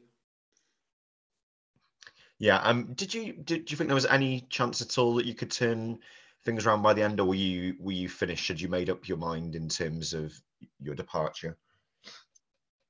Oh no! When David Rose, it was David Rose who came to me and said, "Brian, the board would like me to say, shall we call it a day? Is it time to I think it was November, wasn't it? Yeah, just after Gram there, I think. Yeah, we were heavily beaten. And I discussed it with Joey and Kev, obviously, and said, look, this is our final season. But knowing football, anything could happen. It could be. Yeah. It could come soon. We could go through the end of the season. We could change our minds and accept a contract. We were that open. You know, it was all open like that. You could stay. The team was not improving at that time. We didn't have I don't think we had the production line of young players coming through as good as at that time. So the next 2 or 3 years would have been tough, as they turned out. So we left and it was fine. We shook hands and just got on with it, and everything was dynamically. Yeah. You were obviously heavily involved in the youth system during your time as Wrexham. I think it was one of the lowest placed clubs to have an academy. What's your view of how that went? Well, it was an obsession to have an academy. You got to have a training ground, you know. And the Colliers Park was an obsession for me, for Kev, for Joey, to get our own facility. I remember the first time, our first academy game was Tottenham Hotspur at home. And I remember them turning up and thinking they're going to play down at the Groves, 4 acres at the Groves, thinking they'd be playing on a park like that. And they come to the Colliers Park and they couldn't believe it. They couldn't believe the facilities that we had. And we gave them a good game, if I remember, as well. I think it was a good game, so we watched most of the game. So it was important for the development of. I remember Howard Wilkinson. Howard Wilkinson's dream was the academy football, was elite football, obviously, but it was only meant for the top 6 clubs in the Premier League. That all they would get all the best players, which would nurture them for England. It was a plan to get elite players for England. Excuse me. So when we applied, Howard Wilkinson phoned me up because he was technical director of the FA. He said, Brian, do you realise this is all for England? You were Welsh. You were a Welsh club. You're a Welsh club. Well, you know, we're not really doing it to help Welsh football. We're doing it to help for English football. I said, Howard, yeah, I understand what you're saying, but do you know how far from the border Wrexham is? And if I look at statistics now, I'll check on them. But we have 60 players in our academy system, ranging from 10-year-old up to 16-year-old. 70% of them were born in England, Chester, Liverpool. You know, a lot of them from Liverpool, Manchester. They were coming from all over. They weren't all Welsh. So as soon as he said, right, okay, but I'll pass it, and that's why we got the license. One of the major things why we got the license. That's fascinating, isn't it? Quite blunt there with his call to you. Yeah. So just fast forwarding now, quite some years to quite recently when you came back in 2019 with Brian Hughes.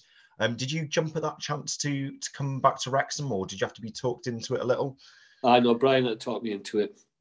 Yeah, but under certain conditions. Strict certain conditions. He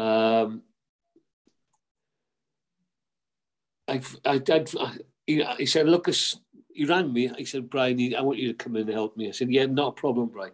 Initially, I said, yes, good. I said, we need to speak face to face. So I said, where are you now? He said, I'm in Wrexham. I said, I didn't realise he lived in Hull. So Brian lived in Hull, just outside Hull.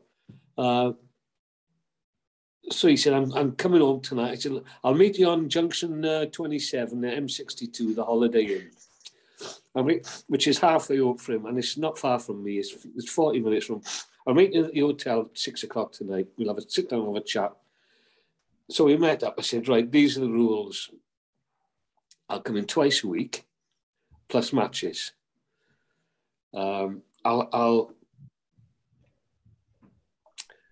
no part in training, coaching. That's your job. Or everything on the grass is your job, Brian. I'm not taking a warm up. I'm not taking anything because that's your job. But what I'll do, I'll say, I'll point you in the right direction. Yes or no, good or bad. I'll answer any questions you got, and we can make it work. We can make it work. There were other influencing factors that I was deeply concerned about. I can't go into them, obviously, but I was deeply concerned about going in. Like I'd mentioned early on, do you go back? The old adage, never go back. It was really interesting. I must admit, Brian had the potential to be a good manager. He definitely had the potential. He had the right ideas, and he went about, and he had good management skills. So it's a shame that he'll probably never be a manager again. Will he? I mean, sacked by a conference club. Excuse me. So I felt I wasn't. I wasn't surprised, I suppose, knowing what I know now and finding out what happened behind the scenes and finding out what went on. But it's a shame that he's not still in the game now as a coach or a manager. Yeah, it's a shame we can't push you on that, but I understand why you don't want to go on the record on that. And it's water under the bridge now. Let's throw it forward. Let's have a look at the future. What's going on now? Could Brian Flynn be in a documentary? Could you deal with all that media pressure? Yes, I'm sure it's exciting at the time. Having witnessed it recently when I went down to the training ground with everything that's happened, it's become the norm down there, isn't it? I mean, even the players don't blink twice now about cameras being poked in their face. So it's become normal and natural. And to be honest, when things with Wrexham, in the early days, the media attention with BBC Wales, for example, when the cup runs would come in and they'd be everywhere in the car park, and players get used to that. They quite like that attention, don't they?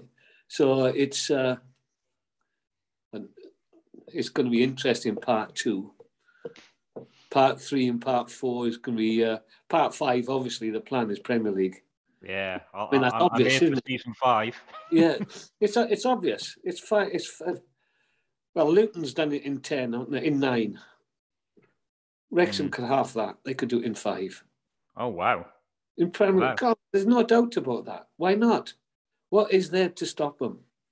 There's no barriers now to stop them whatsoever. What do they need to do to take them to that next level? And one thing I was going to ask you about is the youth system isn't what it used to be. Is that something that they really need to crank up again? They need to. Oh yeah, without a doubt, it's too late now. Is it? Never too late. I'll rephrase that. They'll have to, if they want to be in the Premier League, yes. So 5 years' time, set out a development plan for 5 years. Yes, they do need it, and they do need a strong one.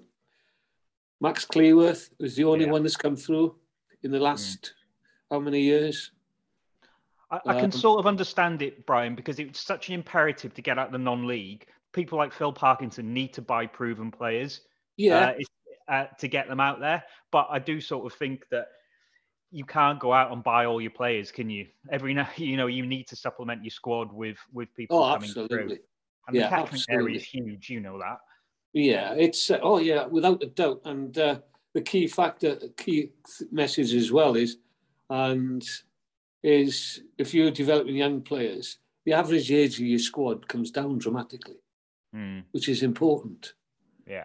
It's important. As a coach, realise that when you're planning things for 2 or 3 years down the line, How old is Paul Mullen? I'm not sure.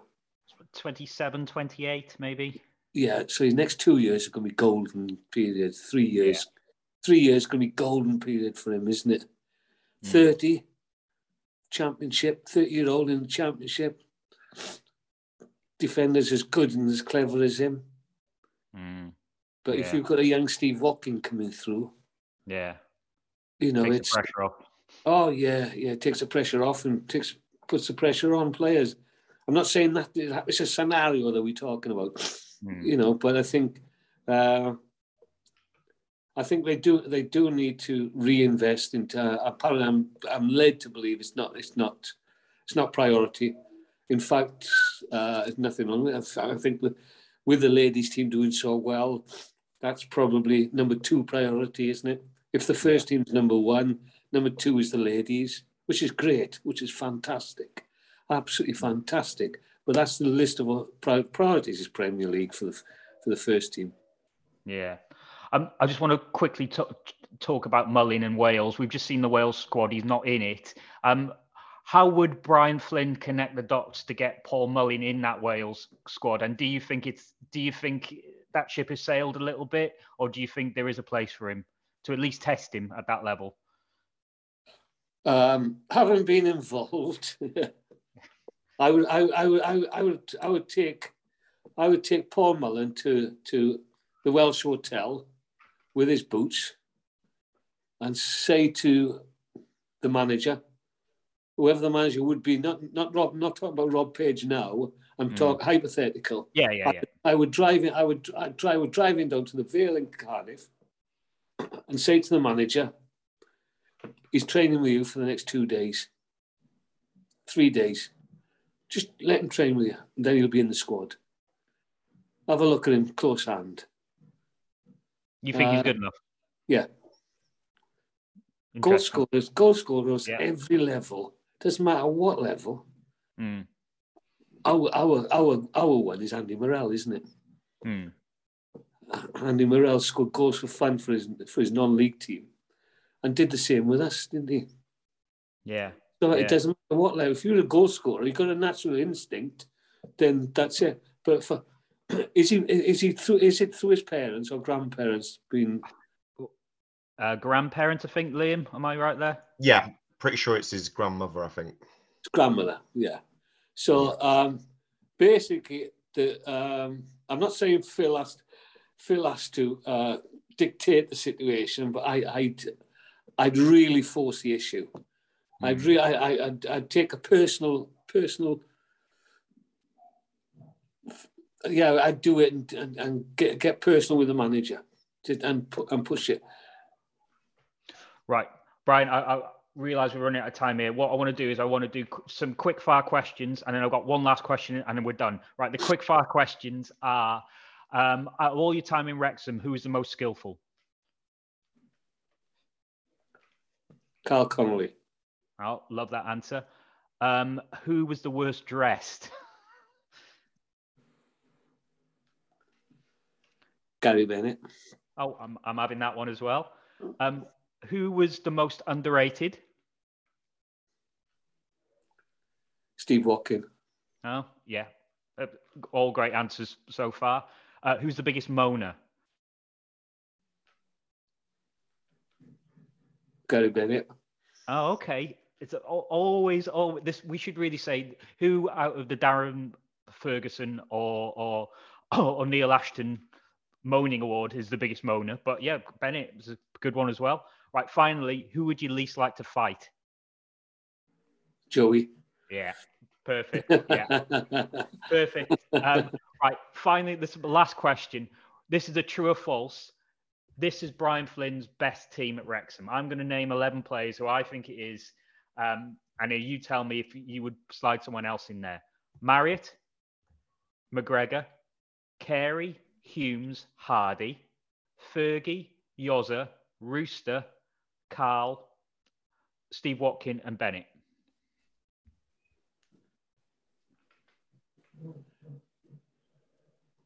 That's perfect.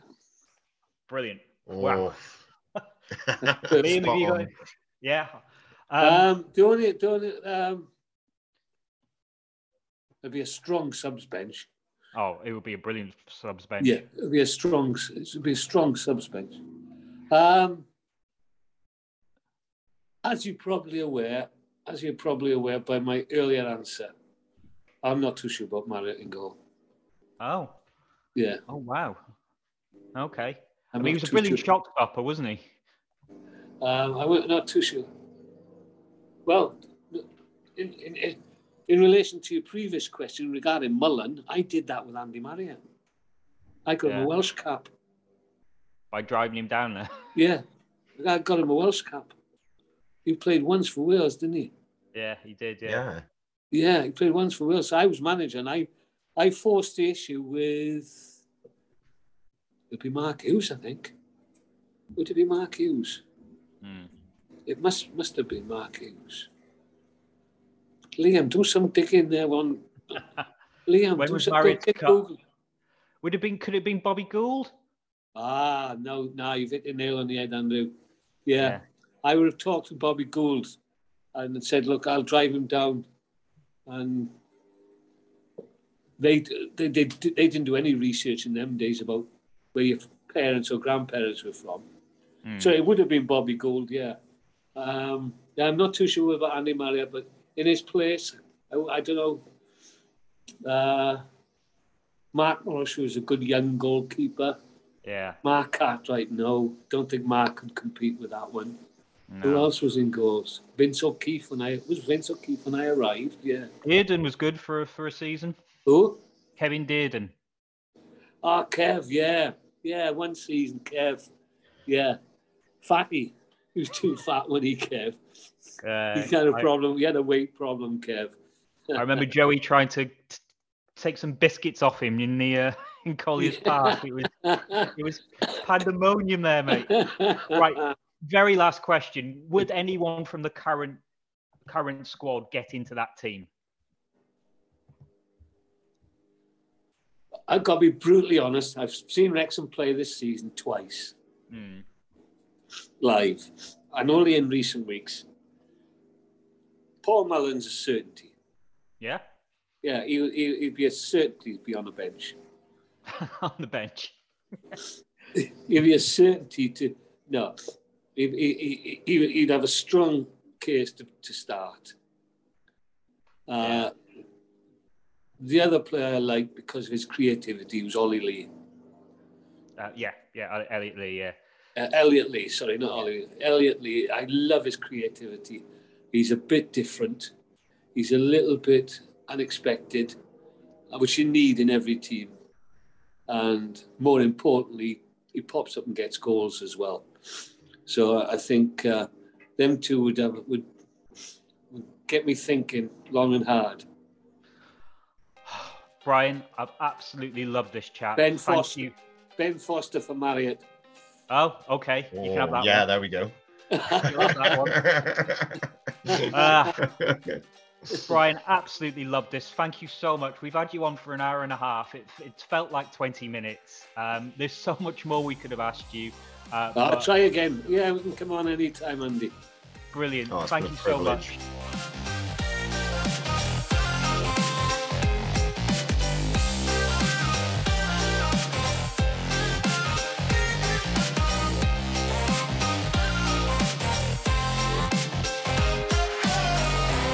Thank you very much to Brian Flynn for his time. What a guy, Andy. Very generous with his time there. Yeah, absolutely. Everything I wanted from Brian, really. It takes a while to pin him down, but once you get him, you just knew you're going to get quality stuff.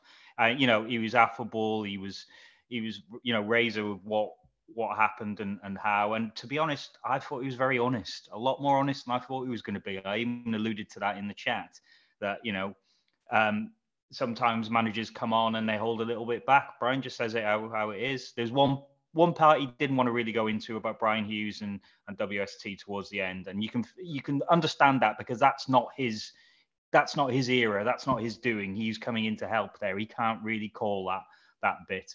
But some great stories, some great insight, and just what a Wrexham legend. And what I want to say is the people, sort of new fans listening to this, Brian Flynn is a cornerstone absolute legend and an icon of our club. And I think he talked really well about a golden period for us. And Liam, we've got another South Walian on the podcast next week, haven't we? That chat went well, I hope. Yep, very good. Am I allowed to, well, I think it's already out there who it is, isn't it? It is. Yeah, it is the legend, the man, the myth that is Dean Saunders. And let's just say it's every bit as entertaining as you would expect it to be. It was entertaining from the off because he initially couldn't get on the call.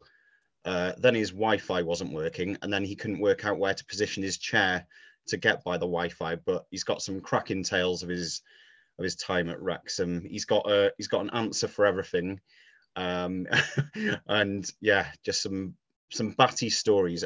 Pretty much everyone I think we asked him about in terms of the crazy stories that players have told us about was near enough everyone was true, I think, pretty much. But he'll go more into that next week. Reese, it was like an after dinner speech just for me and Liam. It was great. It was like Saunders on tap, absolutely brilliant. Enjoyed it. Look, it's a long time ago, and he hasn't got absolutely everything correct, not all the facts and figures and stuff like that. I mean, you wouldn't expect him to, but as overall, I will think you will come out liking Dean Saunders. Yeah, really looking forward to that one. Thanks everyone for listening. Before we go, Tim, how can people get hold of us? Oh, various ways, the Fearless ID Zine on Twitter. You can go around Tim's house. You should definitely go around Tim's house. No, don't come to my house. I've got a poorly dog, so go away. I'll borrow Dean Saunders' BB gun and chase you away with it. That's another story for next week before we do that one. Yeah, and same on Instagram, same on Facebook, and on email, fidzine@gmail.com. So keep them coming. DM us as well on Twitter. The DMs are open, but please no more offers of competitions at the moment because I'm struggling to keep up with what I've got. So thanks. Thanks everyone. Speak to you soon. Bye-bye. Bye-bye. Cheers.